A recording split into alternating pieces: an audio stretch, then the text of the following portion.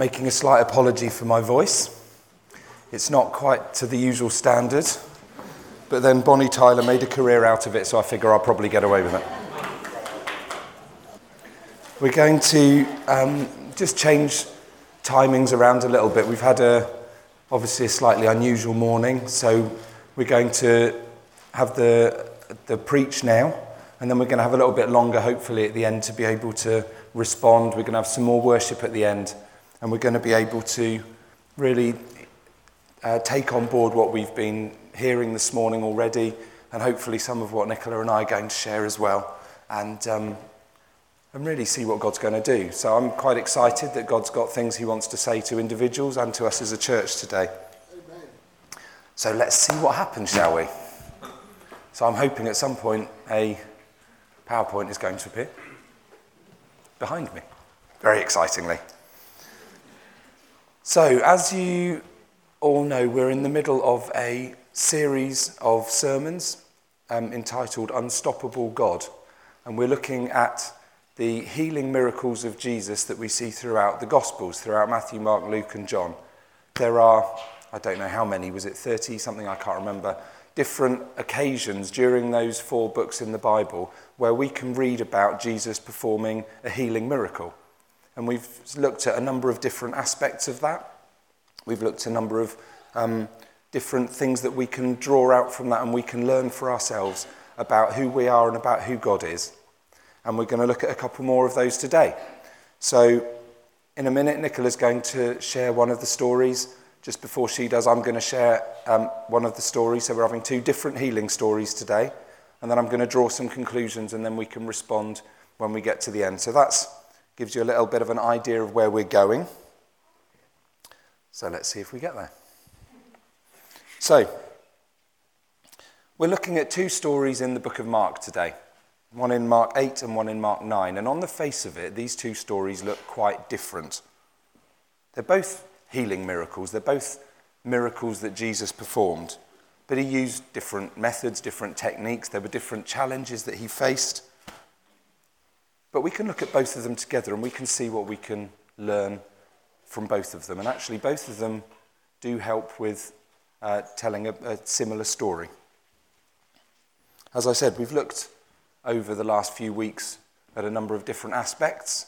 Last week, Steve very helpfully talked about some of the practicalities of the way that Jesus chose to heal, and sticking his finger in somebody's ear. We've got another one today where Jesus spat at a man who was blind, which doesn't sound very like the sort of thing Jesus would do. But that's what he did. We're not going to go into the details because I think Steve did a really good job last week. If you want to hear about why did Jesus spit at people, then listen to what Steve said last week. I'm not going to cover that, in case you were wondering. But instead, what I want to do is actually look at the context of the setting in which Jesus performed these miracles. What was going on around the story? So there was this miracle that took place, these 2 healings that took place. What was happening around them at the time? What's the bigger picture?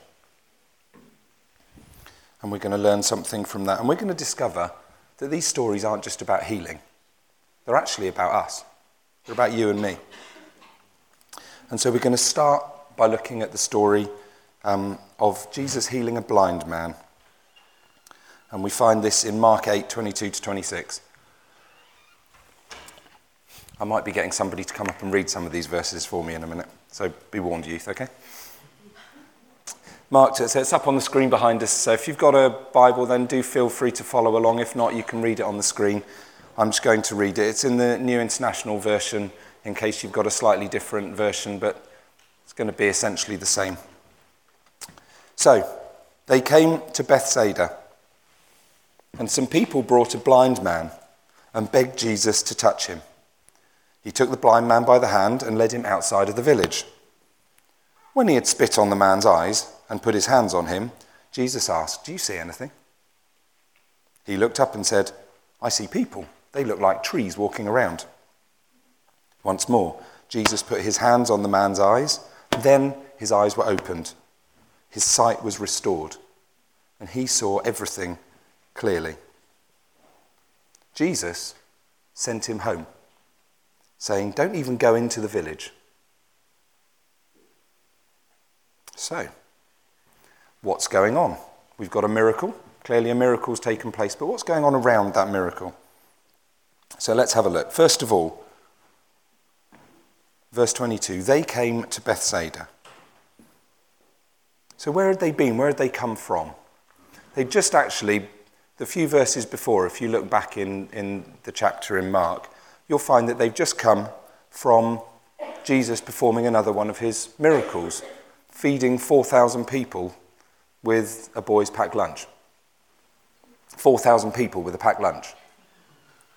Now, that means that there were 4,000 people that had just seen Jesus turn a packed lunch into a feast. So they were ready for a miracle to be performed. They thought, this guy's good. We want a bit more of this. There was nowhere for them to hide. Jesus and the disciples were there. People knew they were there. And they were in a miracle mood. They wanted to see something happen. So, unsurprisingly, these guys had a friend who was blind, and they thought, you know what, I wonder, if Jesus can turn a packed lunch into a feast, Jesus can surely heal my friend's blindness. So they bring him to him. Where is he? He's in Bethsaida. Let's go. Takes the blind man along. Jesus, my mate's blind. Can you heal him? Now, Jesus knew that that was going to happen a lot. But he could only be in one place at a time. Could he respond to everybody that was going to do that? Everybody with a blind friend or a lame friend or someone with a dodgy elbow or whatever it might be. Was Jesus going to be able to do that? If he had responded to everybody, it would have completely taken up every minute of every day of his time.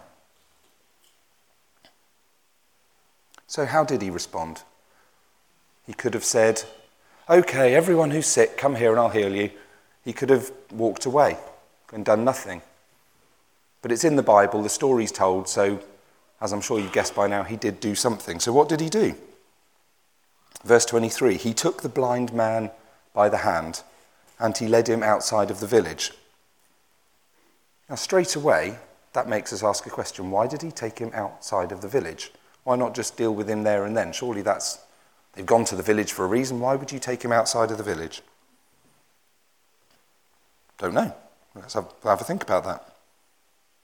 So he took the disciples and he took this man outside of the village and he performed this healing miracle. But why did he do it somewhere that wasn't public? Why not do it where other people could see? Why perform a miracle that was so amazing but people wouldn't actually be there to watch? And then finally, once he had healed the man, and we know that he had healed him because the story tells us the progress of the healing through from not being able to see to being able to see a bit to being able to see clearly, Jesus said, go home. Don't go back into the village. The man probably wasn't from Bethsaida. He was probably from somewhere else. And Jesus said, go home. Don't go back into the village. The villagers would have seen this man brought to Jesus. They would have seen Jesus take him out of the village. They would have been expecting him to come back, healed, and this amazing miracle happened.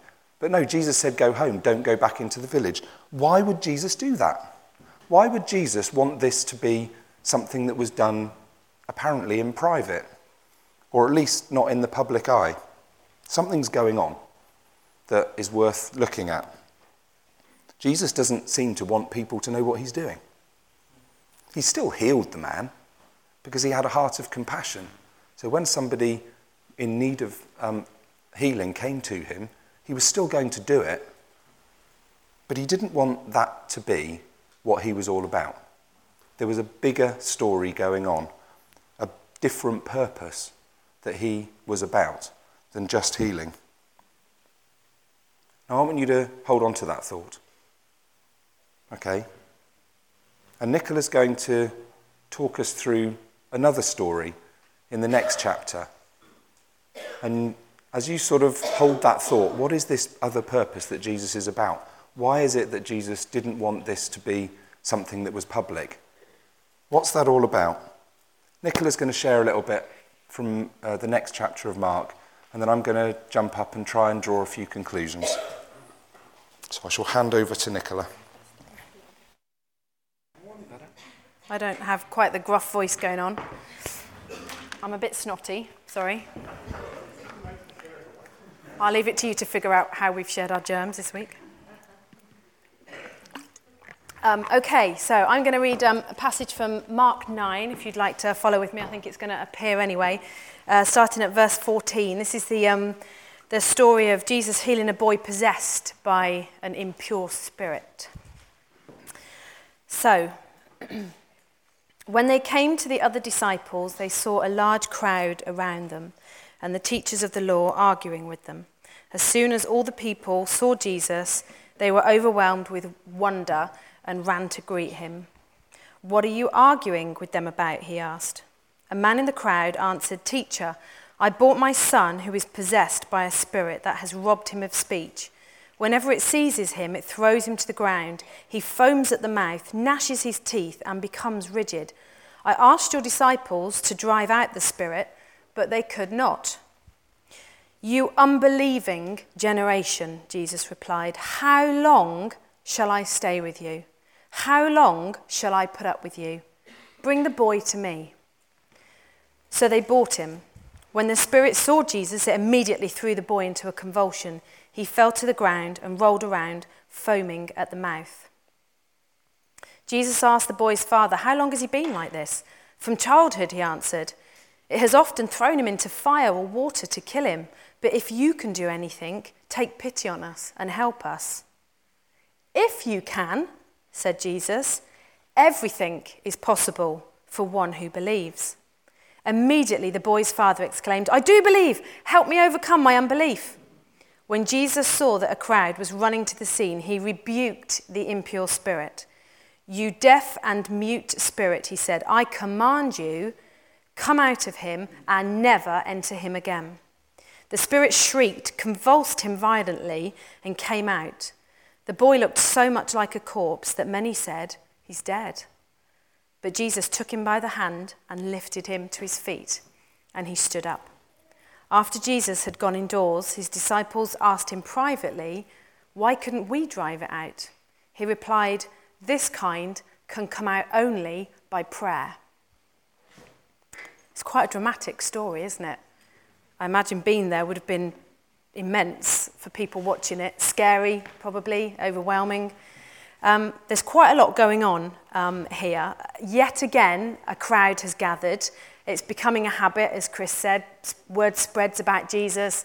A crowd come to find him, to see what's going on. Jesus wasn't actually there at the beginning of this. He was away with 3 other disciples. Away sounds like a weekend spa. He was somewhere else with 3 disciples. So the rest of the disciples were kind of winging it on their own with this crowd of people. Now they've tried to heal the possessed boy. Well, tried to heal him, tried to drive out the spirit, and they failed. This has got to have been a bit demoralising in front of a big crowd. Words got round that, Jesus is performing miracles. His disciples have been performing these miracles as well in his name. And it's not happening today. Jesus then turns up with the other disciples and gets irritable with them. I was reading this and I was thinking, oh man, I kind of feel sorry for these guys now. They've had the embarrassment, really, of not seeing this spirit driven out, all these crowds watching them, and now Jesus is miffed with them and says to them, "How long have I got to stay with you?" So I kind of feel for them a little bit. Then in front of everybody, Jesus demonstrates his authority, heals the boy, commands the spirit to leave. At the end of this comes the debrief. The disciples are trying to understand why they couldn't do what Jesus had done. And this is the bit that we're going to focus on today, is the debrief.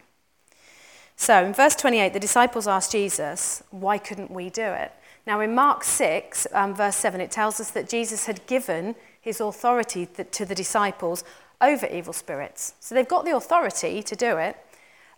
Verse 13 of that chapter tells us that they'd enjoyed a lot of success, that all of these disciples, they'd all driven out demons. So they'd done this before. What was different this time? Was it that Jesus had to be there to activate that authority. We know that's not true because Jesus isn't here in the flesh with us today, but we experience and we know the power of Jesus. So that couldn't have been the case. So what was different this time? Why couldn't they do it? In verse 29 of the story, Jesus pinpoints why it didn't happen. And he says it's because of prayerlessness. The disciples hadn't prayed. The disciples maybe had been coasting on previous successes. They'd cast out demons before. Maybe they could do it at will. We've done it before, we can do it again. They maybe started to take it for granted and failed to rely on God in this situation. But they couldn't afford to rely on past successes, trade on past victories, and neither must we. So an illustration just to maybe help us understand about our dependence on God and that need to keep relying on God, not trusting on what we've known before, is the Israelites in the desert. For those of you who don't know the story, the Israelites fled Egypt. They're in the desert. They're there for a pretty long time. They're there for 40 years. They run out of their food very quickly that they'd managed to take with them. So God provides them manna from heaven. I was having a bit of a read-up about this a couple of days ago, and in Numbers it says that manna was like, they used to grind it down and make it into like a cake. And somewhere else in the Old Testament says that manna was like a wafer made with honey.